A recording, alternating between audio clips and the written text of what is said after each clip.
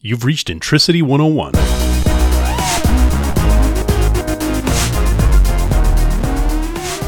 All right, welcome everybody, and thanks for joining us for Data Sharks. We have a real treat for you today, and we wanted to welcome the CEO of Alation, Satyen Sangani. So, again, thanks Satyen for joining us. We're excited to connect with you. Excited to be here. Thanks for having me. Yeah. We also have our Katie and Rich. They're our regular guests on the Data Sharks. There's part of our Data Shark school of fish. So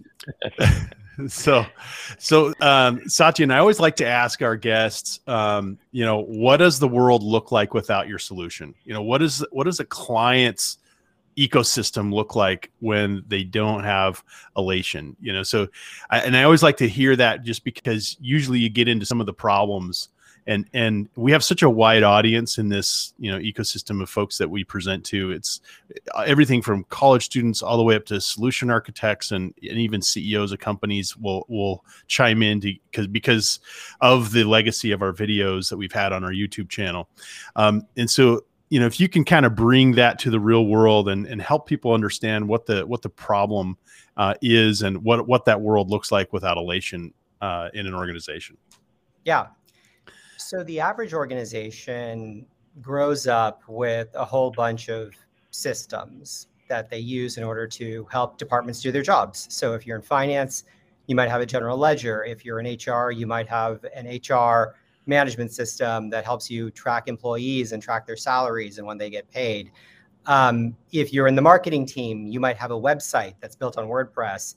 If you're in operations and you need to manage servers, you might have information from your application monitoring systems. And if you're in a manufacturing company, you might have sensor data that helps you figure out how to run the line and figure out how to manufacture the products that you're building faster. And of course, there's the ERPs.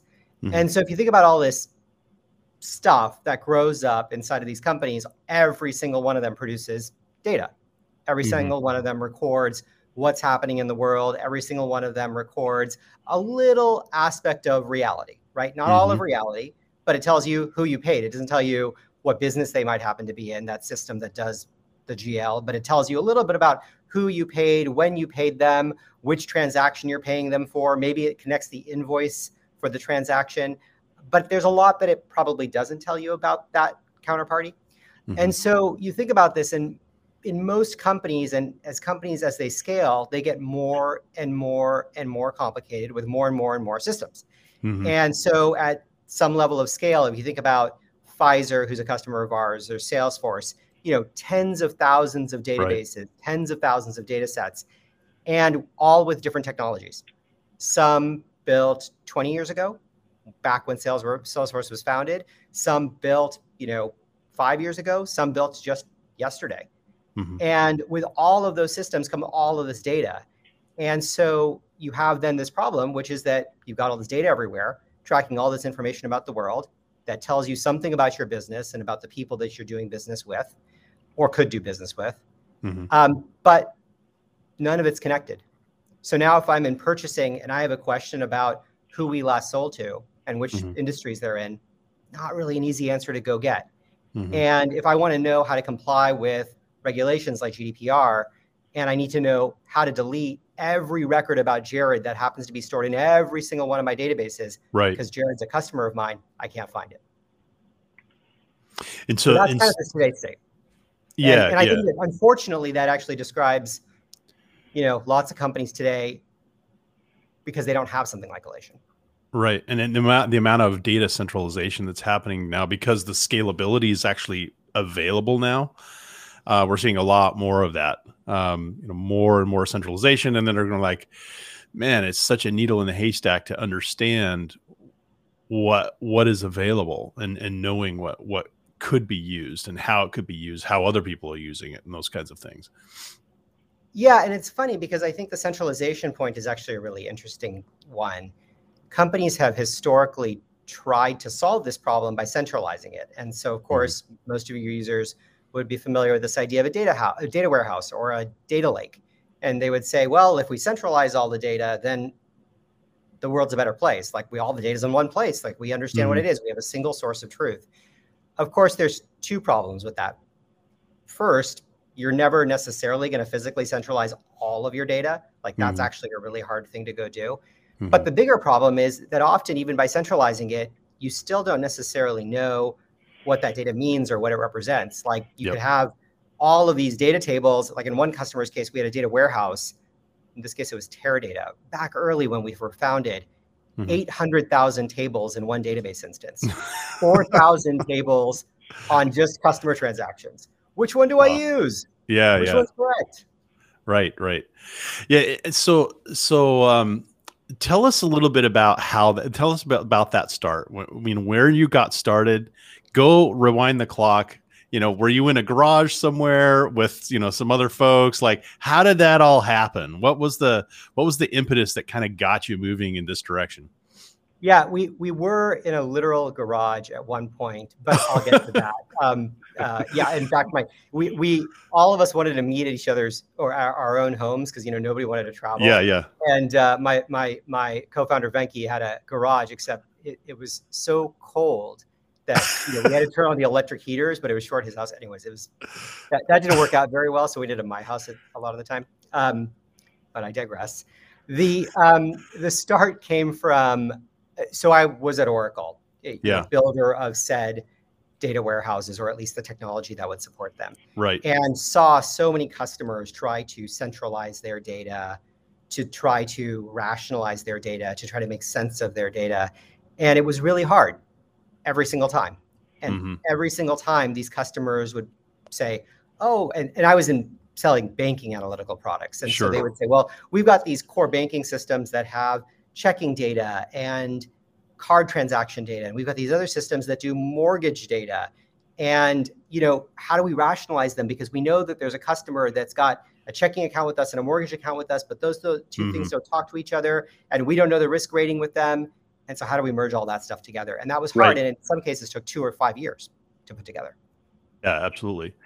And so was that kind of like did you approach your partner that you were going to business with, like, hey, we need to go fix this specific problem? I mean, that got you to leave Oracle, like, or did you kind of start kind of cruising down that road while you were still doing work at Oracle? Yeah, I had the idea. I mean, I had a notion of the idea, or at least a notion of the problem when I was at Oracle. I left in July of 2012. And at that stage, didn't really have a co-founder or anybody that would be interested in the idea. So I actually ended up meeting with, I don't know, like 50 or 60 people. Maybe I think it was actually up to 70 people who basically I pitched the idea to. And I would say 99% of those people, well, I guess let's a little bit, 97% of those people thought the idea was stupid or didn't understand. Yeah, well, it's the latter. Most people do not understand this problem. They don't get it. It's like, well, what are you talking about? Well, yeah, and especially in 2012, you've got data governance, you've got other conversations that are taking place, and people are trying to solve this problem in lots of different ways. Yeah, and so to have a voice, to have a solution, in some ways may have been unbelievable to people. And the other side of it is they may not have understood necessarily the breadth of the problem because it's prevalent. It's whether you're a large enterprise, medium-sized enterprise, this is a problem that you described that exists everywhere. If you have data, and I don't know of any organization that does not, you have a challenge of how do you put sense around this data, especially as it continues to grow and evolve, let alone acquisitions and mergers and those kinds of things as well, certainly. Yeah, and what was funny, of course, was that I was talking to engineers, and engineers who I'm trying to pitch on, especially the great ones, are like, "What are you talking about? Like, I built the database. I built the code to build the database. Like, who doesn't understand? I know what's in the database. Why doesn't everybody else know what's in the database?" I get it. Okay. And they just couldn't appreciate that there would be some third party 2 years from when they actually built the code that might care about using the data they produced, but in a totally different way with a totally different set of intentions and questions. Yeah. And so that was also hard to explain to people because people just couldn't appreciate that the database should just tell you what's in there. So how did that not discourage you? I mean, I think when you leave your job and you've got 2 kids and a mortgage to pay, yes. Like, you're like, I've got 18 months. I'm pretty much either going to figure this out or I'm going to just go home and get a job. And so I think you just keep on trying. And by the way, I mean, so much of entrepreneurship is just like making your own luck, which is to put yourself in a position to learn enough that it's not that you've met 70 people and they're all exactly the same message. It's you've told first person a story, then the next person, the next person, the next person, you iterate the story and the message until you get to something that works. And what was that breakthrough moment where it was like, okay, I mean, was there someone you spoke with where it was like, yes, I understand this problem and we should go after it? Yeah, it came in bits, but there was this one moment where we were talking to a set. So the way I found my co-founder was through LinkedIn. I ended up sending him a in-mail message and we did a meeting and he had written some books on data quality. And then he brought in my 3rd co-founder and then my 4th co-founder I met through another friend of a friend. So ultimately sort of got it together. Right. And one moment, and they were all kind of in a similar mindset. They were like, we think this is a problem. We're not 100% sure. Yeah. But I got them all together and we talked to a person who was at Facebook and who said, well, look, Facebook had built this system, right? And it was kind of like the thing that we wanted to build. And so, we were like, oh, if they built it and they're at scale and they're Facebook, well, we need something that's like this, but way better. Yeah. Yeah. And so I think that was a big breakthrough moment. And then there were a couple of other breakthrough moments of innovation. I mean, we have this query tool. So if you write SQL queries, for those of you, in the audience that may not know how a SQL query is written, you're basically telling the database what you want from it. It's like going to a restaurant and ordering off the menu. And you're like, I want fries, but I want fries with some ketchup and some Tabasco sauce. So you're doing the same thing with the database, but often it's like going to a restaurant without a menu. Right. And so, because you don't know when you get to a database with 800,000 tables, you have no idea what's inside of it. Right. And so my co-founder Aaron was like, well, that's kind of a search problem. What if we started suggesting to people what they should type as we auto-complete their sentences and in SQL? Like that was a huge innovation. And we said, oh, we can give you previews of what the search would look like. Right. And so Aaron came up with that idea that writing a SQL query was a lot like search. Yep. And we could do sort of Google for search. And that was a huge innovative moment. And all of us looked at each other and said, oh my God. That's it. Wow. Yeah. So okay. So you go through, did you go straight into development at that point? It was like, okay, now we kind of have a direction. We're going to start developing this, or was it sort of bits and pieces, everybody kind of working on it? Probably more the latter. I mean, I think we were constantly. So one of my co-founders who has, since founded actually he's now on his 2nd company, is this just incredible engineer, and his name was Feng, and we would have ideas and he would literally turn them around and they would be existing code overnight. I love that. And, so you'd show up one day and you'd be like, oh, well, and, I'm this like kind of dumb business guy. So all I could do is like fixate on like customer meetings, which, obviously is helpful at the very least, but you're not building code. Right. So all I can do is set up meetings and then come up with ideas and hope that somebody else can build them. Yep. And so, while I was arguing with Aaron about like whether or not the pixels on our like single page website that didn't have a single word on it were too big, Feng was sitting there coding and he would end up just iterating until we got to something. So it was a little bit of both. Like you build, but you learn. Right. And so when you got to that point where you were like demoing this to clients, were there moments where you kind of felt like, you kind of knew you had something special in presenting this? Can you share any of that, or any past events where you were starting to bring this into the world, and the 0 to 1 conversation? Yeah, the 0 to 1, that kind of stuff. Yeah, so again, like all I could do at the early stages was like try to convince people that there was an idea. And so there was this one data scientist that I went to. His name was Jesse. I saw him at an event. He was on a panel, and I caught he got off the stage, and I just like immediately accosted him and I was like, hey, like, what do you think about metadata? And he's like, dude, you're like super weird. But then, he's like, yeah, I think that's a problem. And, gave me his email address, but wouldn't respond to my emails. And then I sent him an email maybe 3 months later after we had sort of a prototype. And then said, hey, about writing faster SQL queries. And he's like, that's a problem. So he met with me then a week later. And we showed him a prototype. Actually, we showed him a slideshow. And he's like, come back next week. I'll bring some people and, we'll just see what it looks like. We got there. We showed a demo. There were 40 people in the room. That's awesome. And that's when you have something special. And so they left and they're like, if this works, and I remember there was this, mid-level engineer there, and he said, look, if this thing does what it says it's going to do, we're all in. That's so and cool. They were our first customer, ended up paying us, almost $1 million a year. Oh, that's awesome. That is excellent. What a cool story. Yeah.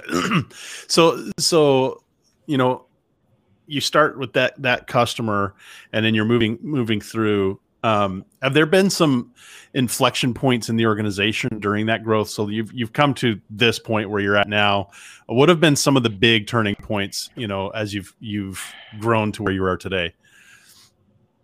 It's been a 10-year journey at this point, or almost a 10-year journey at this point. And so I almost feel like just when I think the thing about building a company to this scale is just when you get comfortable, you're totally in for something new. Like you're just like, it's never, because there's always, I used to joke with my wife, or not even joke with my wife. I always tell her, oh, look, after we get past this milestone, it's going to be so much better.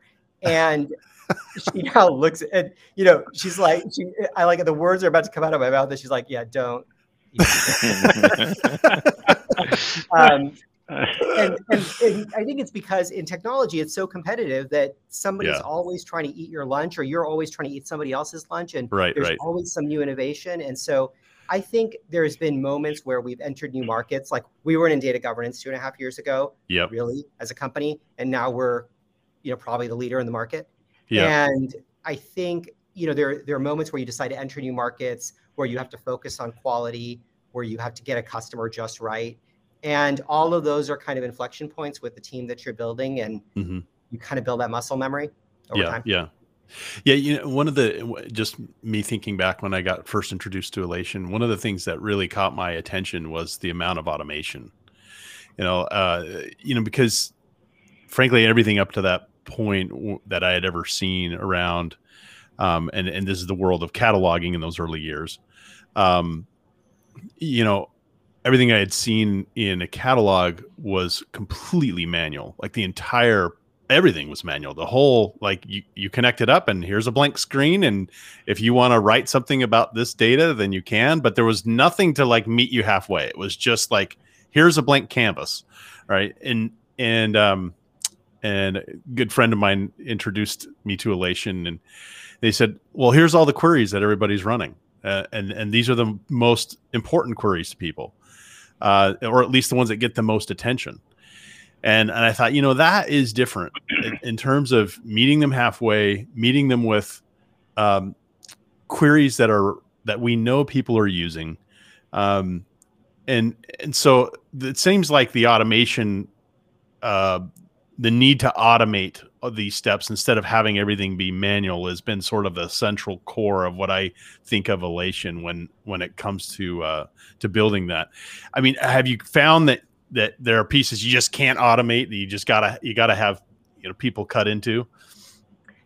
Yes, for sure. I mean, you couldn't build, the systems, kind of going back to the beginning, right? The systems capture, all of these systems, all of these computer programs, all of these this business software that we're all a part of the industry with. They all are models of a very small portion of the world. And of course, there are humans that use them. And the humans and the people are the people that understand like why they were configured the way they are, what the actual context was behind it. And so you can't build a real system that understands a company's data without engaging the people that actually build and use the data every single day. You know, those stewards, right, is what we call them. But those people actually have real jobs. Like those are finance, you know, managers or what they're doing is extra. Clerks. Right. And so they just need to know, they know the process. Now, I think, so there is a lot of context that people will have. You can, but I agree with you, automation is everything. And it's funny to me because, you know, there's now a new crop of companies that are coming up and calling themselves, you know, like more innovative catalogs, right? And they're like, oh, we invented the data catalog in 2000 and, you know, 19 when we were founded. Okay. Great. But like what I find interesting about some of these companies, which is, you know, like, for example, one of them is like, look, we do popularity too. And so the way we do popularity is we go grab the SQL queries out of the database log for every database that we connect to and for every BI tool that we connect to. And we parse those queries to understand every time when Jared has issued a query, when Rich has issued a query, when Arkady has issued a query, we will count those and we will say, this thing is the most popular because we know exactly who and when has been done. And we do that automatically through the database. So automation, to your point. There are still companies that come out that say, hey, look, we've got popularity, but you've got to set a field in the back end of a database with a human being to tell us how popular you are. Well, who's going to do that and how are they going to do it? Yeah. Right. And so this idea of like automating it is everything. And nobody's going to do the work unless you make it easy for them. Yeah, I ended up writing a white paper. This is back when I was first introduced to Alation. And I spoke to really what I called the data governance spectrum, which was authoritarianism on one side and anarchy on the other, right? So like, and what the whole point of the white paper was that, you know, that you can have, you know, either one, but what we're seeing is, and especially at this time, I think especially in the early years of Alation, it was so common for organizations to build a data lake that had just like no meeting the users halfway at all. Like it was just like, we're going to dump everything in this thing and zero context. And you know, it was and I remember when Tableau, it was a Tableau World where they announced, hey, we're going to have Alation, you know, strategic partnership with Alation. And I think it was like the ability to read into the Tableau metadata, if I remember correctly.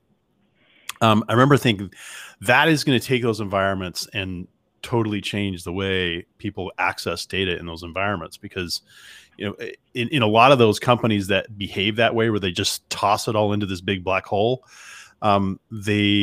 it's almost like a fondue restaurant, you know, like, hey, I'm just going to have to go discover my own stuff. Data democracy, and we know how democracy can spread.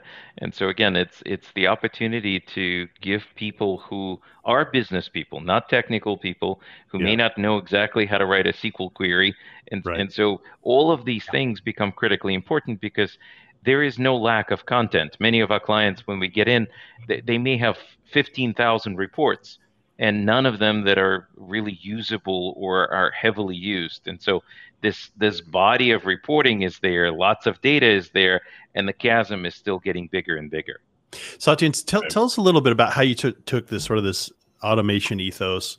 What are you doing in the governance space where we're kind of sort of past just the catalog? Like what's happening in the governance space that you're seeing? Yeah, and you know, maybe before I get to exactly that point, I'll just talk about kind of how I, you know, what my stylized history of what I think governance looks like. So, you know, if you think of Andrew White, who's a famous, you know, or like whatever, famous in the data world, analyst from Gartner, wrote this like paper, and he's like, look, data governance kind of just boils down to like 8 policy types, right? And so what is you know, what are these policy types? Well, there's privacy and data retention and security, and you just got to make sure that, and you know, and there's a whole bunch of others, and you know, whether it's 8 or 10 or whatever it is, you've got these things called policies. And let's say you've got a data retention policy. Well, you've got the data retention policy says you've got to delete data, you know, that's of this domain or type every 7 years. Like you got to keep it for 7 years, but every 7 years you got to delete it, right? That's kind of what a policy looks like. Now, in the old world, or I think in the, you know, I'll call it Gen 2, Gen 1 of data governance, you would end up having to declare these policies and write them down on a piece of paper. And then you would basically have a whole bunch of people attest using a workflow that they've met the policy. Wouldn't be connected to a system, wouldn't be connected to a database, wouldn't actually even validate that the data had been deleted. It was just a human being making an attestation, right? And, that seems kind of crazy, right? Like, if you own a database, whether the database is 7 years old and whether or not it's been deleted or not. Right. Like that, the system knows that, right? The system knows if you've tagged the data as being private or privacy related, like, somebody's first name and last name, that's information that needs to be redacted. And so why is it that we're doing all of this stuff so manually? Why are we sitting there and taking these policies and having some people say, oh, I have one of these. Oh, and by the way, I've got 100,000 databases with 1 billion different elements of data, and I'm going to do this manually? Like, it doesn't even work. Yeah. Well, and people feel like they have to add it. It's like they're, like you said, this is a finance person. They're doing their finance work, and we're asking them to add on all of this responsibility. It's not, I mean, yeah, of course there are data governance specialists that you like hire for those things, but those people usually don't know what the data means anyway. So yeah, I can definitely relate to that. Yeah. And so I think the automation theme, the same technology of cataloging the data, is super relevant to being able to then take all of that policy work and automating it. And so we just put a big announcement with Snowflake around doing that for data access, but that is absolutely the way the field of data governance has to go. And I think we're going to make literally order of magnitudes change in how effective these programs can be just by automating most of the work. Yeah. And do you strategically, do you kind of align with, the different data sources to try and kind of build that? Is that how you, because yes. Like Snowflake, and then I remember the Tableau thing. Do you kind of go, vendor by vendor to kind of make sure that you have those strategic relationships in place? Yeah. I mean, by virtue of what we do, we've got to connect to everything. So we've got to connect to, Oracle, and even things that are now, getting retired, like, Netezza and Vertica, and so it doesn't really matter. We've got to connect to all of it. But it is definitely the case that the more modern vendors, the Snowflakes and the Tableaus, are at the forefront of the market. And so what they're doing sets the tone for many other vendors. And so by working with a lot of those guys as first amongst equals, you can really set the tone for the innovation that the market needs to see. Satyen, and again, it goes back to metadata, that anecdote of catching an individual off stage. You've got Tableau capturing a ton of metadata around the things that people are looking for. And then if you look at Snowflake, Snowflake is making, again, major changes in capturing more and more metadata queries, but also security and some of the other things that are in place. And so you've got a really rich repository of that metadata for Alation to automate, to mine, and to visualize and present to those who are interested not just in governance, but also in understanding what they have and how to manage it, and how to secure it, and also how to expand it beyond sort of the traditional scope of, now I have the data in one place. What do I do with it? Yeah. I was just reading a few articles, and I saw the Bark Data Governance Survey that they ranked Alation. I think it was like number one in the survey group. It definitely was. I would love to hear. I would love to hear about that from you. Like in terms of, it's not like, it's Alation came into the data governance space pretty quickly. And I mean, you've been doing catalogs for a long time, but to all of a sudden like be number one in data governance, I'd love to have you speak to that. Like what are some of the things that really have taken you there? Yeah. There's that great phrase, like, it takes 10 years to build an overnight success. And so I feel like, that in some ways is true for us. So we have this message that we've been talking about, which is that the catalog is the platform for data intelligence. Okay. So that sounds like, enterprise software gobbledygook if you don't know what all of those things mean. But broadly, there's this category of software that we think is called data intelligence. And we think it includes all of the things that you need to do to build trust and findability and understanding of your data. And you need it to do things like business intelligence or artificial intelligence, right? Because those are things that rely upon good data. You can't have good BI unless you've got good data. You certainly can't have good AI unless you've got good data. And so this idea of data intelligence wraps a whole bunch of things that we traditionally know that have been disconnected. MDM, certainly things like metadata management, which we're obviously in. Data governance is another great example. Data quality is another great example. Privacy is another great example. So you've got all these apps, and historically they've just been like these one-off disconnected apps. And we basically came along and said, well, the first thing we want to do, and back to the days of founding, is build this data catalog. Because the first problem you have is I don't even know what data I've got and what it means. And so if you have this catalog, right, this idea of the catalog being the platform is, well, if you know all the data, then you can start automating stuff on top of it, right? You can start automating understanding of the data for the purposes of building a data policy. You can start automating understanding of how people are using the data to do better MDM because you know what people are actually using and touching. Now, we don't do all those things, and I don't necessarily know that we will do all of those different elements. I mean, every platform needs an ecosystem, and we've got great data quality partners and great partners in privacy. But the point that I'm making is that by having that data knowledge, you can do so much more and so much more efficiently understand your data. And that's why we're able to make huge strides in governance. Because what we were able to do is take that data understanding layer and build on the classic artifacts of governance, policies, workflows, glossaries, and do that in such an efficient way where all of it was interrelated day one. And that allowed us to leapfrog most of what existed out there because all of that stuff then got automatically populated versus having a cold start, right? And that's, building those artifacts day one is just the big lift. And lots of times people say, yeah, it's going to take you 3 years. And like, who has 3 years to do any of this stuff? Well, I remember this is years ago. This is probably almost 10 years ago. But I remember we were working on a master data management solution. I believe we were using Informatica for it. And I remember the solution architect that we had on the engagement. He said, Jared, this entire engagement, you think it's about managing data. It's all about what kind of metadata I can produce.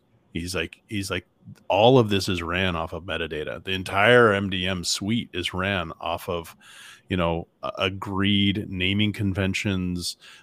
It's all represented as metadata. And so that rings true to what you're saying in terms of if I'm going to go do, one of these data governance projects, I need to have a mechanism that's collecting that metadata effectively and has the capacity to reach the audience of business users in a way that meets them halfway, right? But that gives them the capacity from that point to be able to participate in defining what that data represents, almost like a Yelp-like experience for defining what the data is and how it gets used. So that now that you've explained it that way, it makes a lot more, it makes a lot more sense how that, that the criticality of that role. It's almost like a foundationary event before you start any of the other data governance activities that you're about to take on. You've got to crawl the metadata to be able to understand what it is that you can govern and what other things you can do with it. But even plug that metadata into users, right? I mean, I think one of the challenges that most platforms have had is that the users really don't have much of an incentive to participate in it. It's just kind of, like I said, the blank canvas approach. It's like, you're not going to find a finance person that is going to be willing to spend all this time, ranking and describing data if we're just meeting them with a blank canvas. Yeah. I think if you look at Alation and you talked a little bit about some of the startups or spin-offs that are coming in, maybe from Lyft or maybe from WeWork, there is this sweet spot where they may have just the specific thing to be able to catalog. And there's some open initiatives going on, open source initiatives going on, obviously, that are underpinning that. But it's a big stretch to get to where Alation is today, because simple example of the SQL and parsing the SQL and being able to sort of predict what verbs to use and what adjectives to use in your SQL statements, that little nugget there, it's fine if you've got the API to be able to crawl all of these engines and collect all of this metadata. There's a whole user experience, exactly what Jared is alluding to, that has to be there as well. But do you find that customers are sometimes distracted and you're competing in those environments and trying to differentiate from a sort of here is a spin-off and something new versus what Alation has been able to create? For sure. No question. I think it happens in a couple of different formats. So one form is, well, I'm not really sure that I'm ready to go spend, what you Alation charge, because we certainly know that we're the best, but we don't try to claim to be the cheapest. And that's one circumstance. And another circumstance is people on the other side say, well, I want to take on every one of these things today. So they issue an RFP and they're like, do you have, we want to do MDM and data quality and data cataloging and data governance and search and privacy. And we want it all, and we want it all right now. And they're like, and we're going to implement it all in the next 6 months. And you're like, you might not even implement one of these things in the next year, and you're probably going to fail with all of them because you don't even know what you're doing. Right. And I think often, right, this kind of functional approach or this narrow approach belies a misunderstanding of the problem, which I think gets back to what, Jared, you were talking about, which is people often view this as a functional problem. I'm going to go build a data glossary, and then I'm going to go build some MDM, and then I'm going to go do some search and cataloging. But this isn't a functional problem. It's a human problem. Yes. I need to get the finance group to manage their data better. Mm-hmm. And they've got to have a consistent chart of accounts, and they've got to have all of their systems connected, and they've got to have all of their processes documented, and they've got to have a clear glossary. And we've kind of got to do all those things at the same time. And the most important thing is that the payables clerk uses the system. Mm-hmm. Mm-hmm. And people don't realize that really what this is a human knowledge sharing problem, not a bit, it's almost like the blind man, that parable of the blind man and the elephant. Everybody thinks that they see something different because they're feeling different parts of the body. And people often approach data management that way. And I think that's where most people fail. Totally. Yeah. I think that a lot of times when people enter these kinds of projects, they see it as a tool. Like, oh, this MDM tool. And of course the demos are ridiculous, in my opinion, of these MDM tools. They do not speak at all to what the effort is involved in agreeing on what you're about to. So the demo has all of this presumption that everybody agrees on what a customer is. And here it is. Here we're going to merge this customer. Well, it's not how it looks on in implementation. When you get to implementation, there's zero agreement on what a customer is, and they don't even know how the variety of people that are using those data elements perceive customer to begin with, and then when you start asking, and the problem here is that you start asking them, okay, we're going to automate this process. We're going to have a machine do this process. Well, and we have none of this metadata to drive the machine. We have to just sort of derive it from, endless interviews that end up in political battles. So. Yeah, that's a 3-month project in most places, just getting people to agree on what is a customer or that's what right. is, And the fallacy, of course, is that the idea of a master definition presumes that you can actually do that, that there's a singular truth, and that finance legitimately doesn't have a view that's different from legal, that's different from sales. Sales might have to call on 7 different business units. Legal might have a single contract covering every single one of those legal entities. Finance might have 3 different payers that they've got to issue with different credit ratings. Those are all valid views of the world, even if you're talking about the same party. Yeah, based on perspective. Yeah, I mean, if you think about what we've learned, so we get pulled into a lot of strategy engagements. What should our digital transformation strategy be? What should our data strategy be? What should our data governance strategy be? And I look at sort of, Intricity is around for 15 years, but when we bring in the experience to the table, we've got 100 or 150 years of experience between the team that's performing that strategy.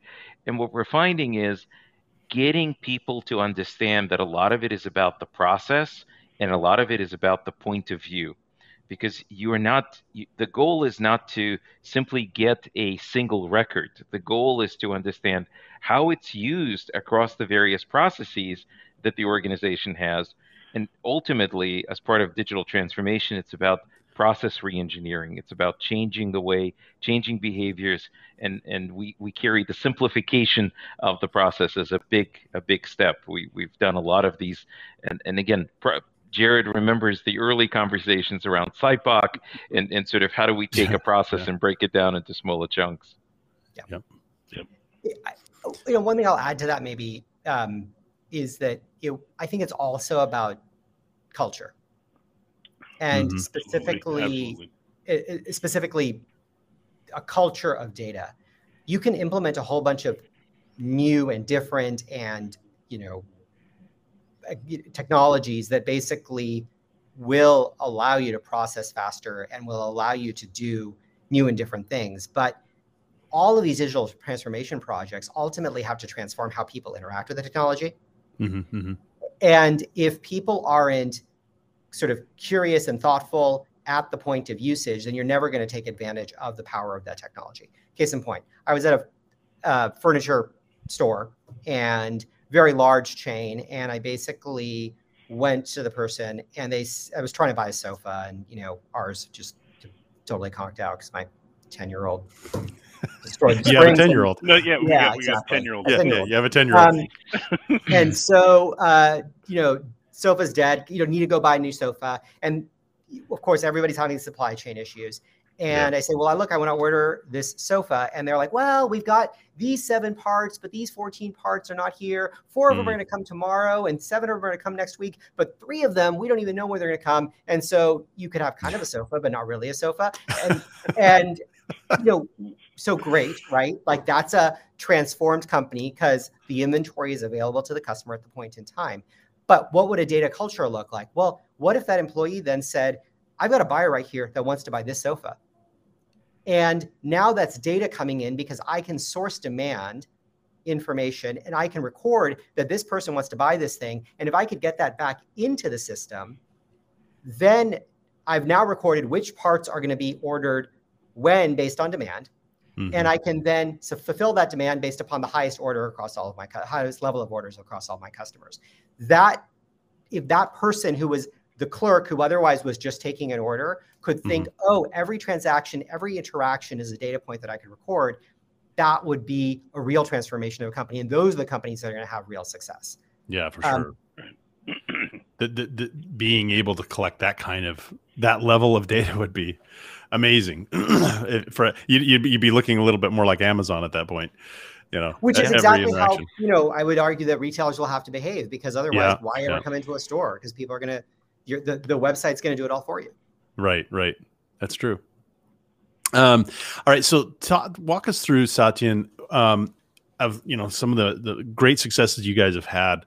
What's the development or deployment path that they took? What's the either the discovery, did they download a demo and then go through, or was it, a pilot? Like, walk us through the discovery process of some of your best case studies, and just so that people that are interested in thinking about this can sort of start planning ahead for, how would I go about deploying this?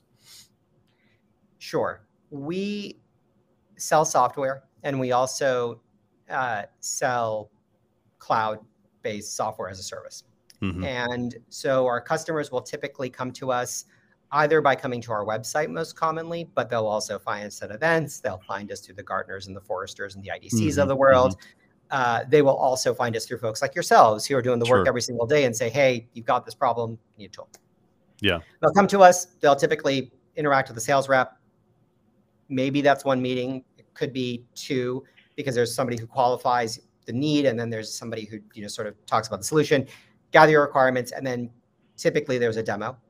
once that demo is done, somebody says, great, we're ready to move to trial.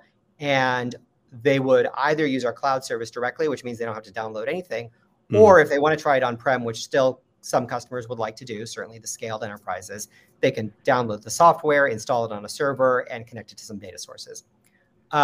Typically, that entire process will take 30 days. Mostly the download and the interaction part is done in the first couple of hours, but then connecting to their own data sources, getting their users to test it over time, getting them to submit survey data that says, yeah, this actually made my life better, is all pretty critical. And then once they've done that, they typically can move to procurement and buying the software. That's a typical enterprise company. So that would be sort of a Fortune 500, Global 2000. And that process now takes roughly 4 months, sometimes 5, but on average, it's about 4 months.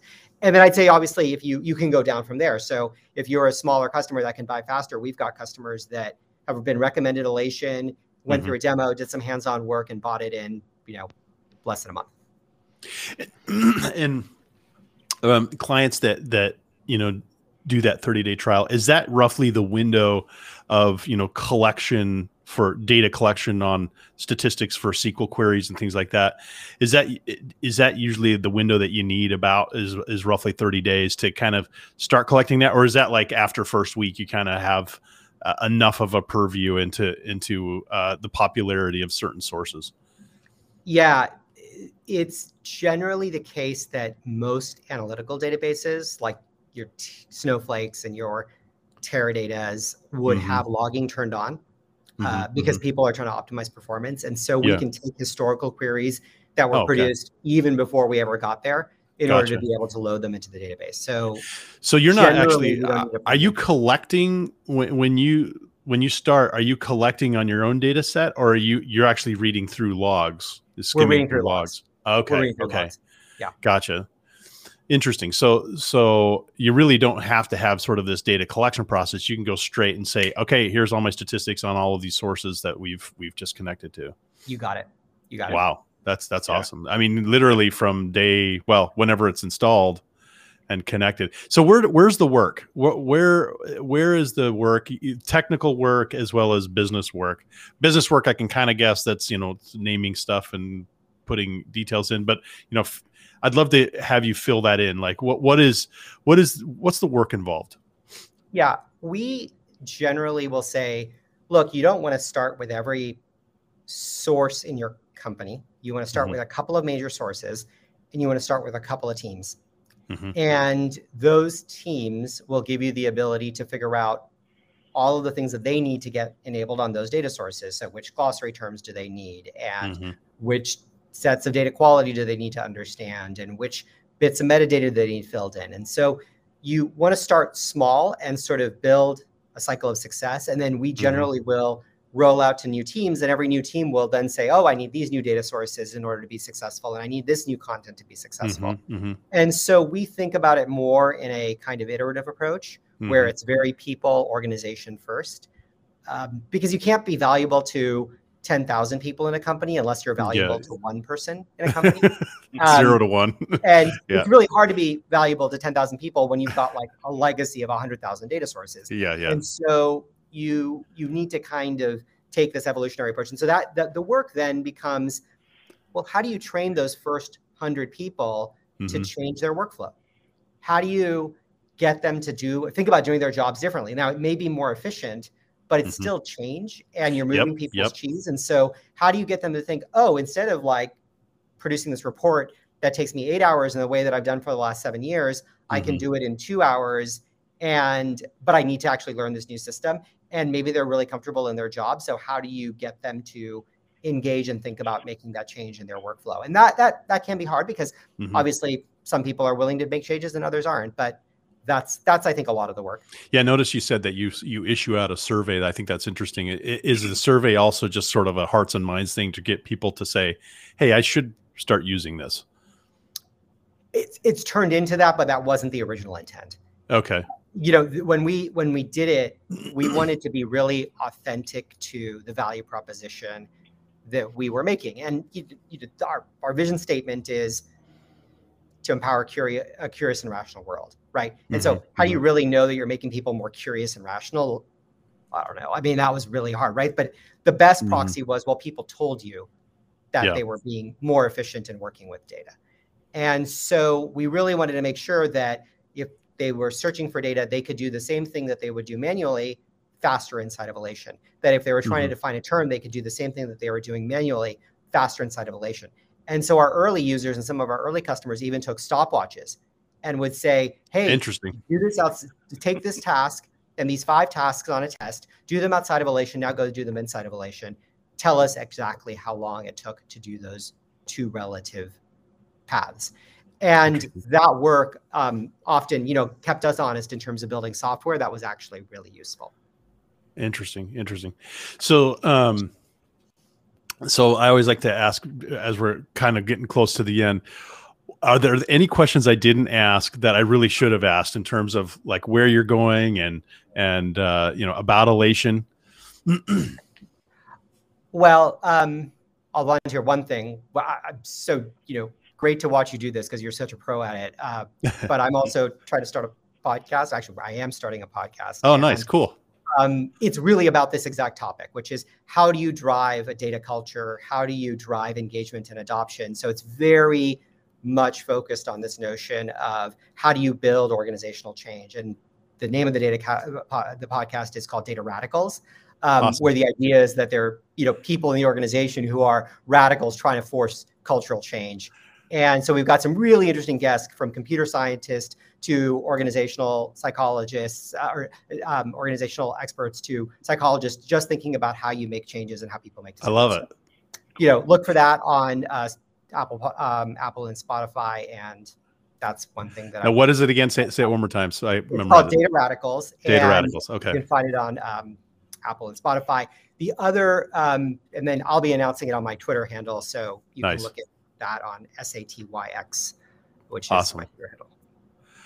Awesome. Beyond that, no. I mean, I think this is a space where I think people who are interested in data, ought to be paying attention to, because as we think about all the physical problems of data being easy to supply and, easy to demand because the compute costs are coming down with things like Snowflake and of course, things like Redshift and Databricks, like all of that is amazing.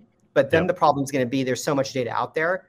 How do I navigate it? How do I understand it? Absolutely. And I think this is where you would get help to do that. I've always felt that it's like a pendulum, right? We've swung from, we swing towards scalability, and then we always have to go, whoa, man, we're got way more, and then we're back to management, scalability, and then management, and we're moving back towards management because we're realizing, we've got this unlimited scalability, and it's a total rat's nest.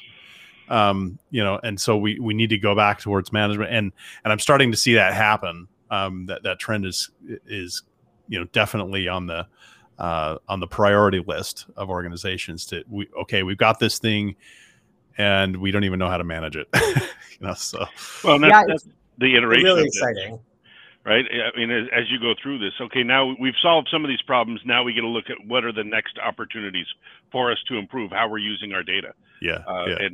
And this is it's a constant iteration, which is a lot of fun and really cool. So. And honestly, more interesting for people that care about people. There's all this stuff out there, but we've done so much to bring power of technology to organizations.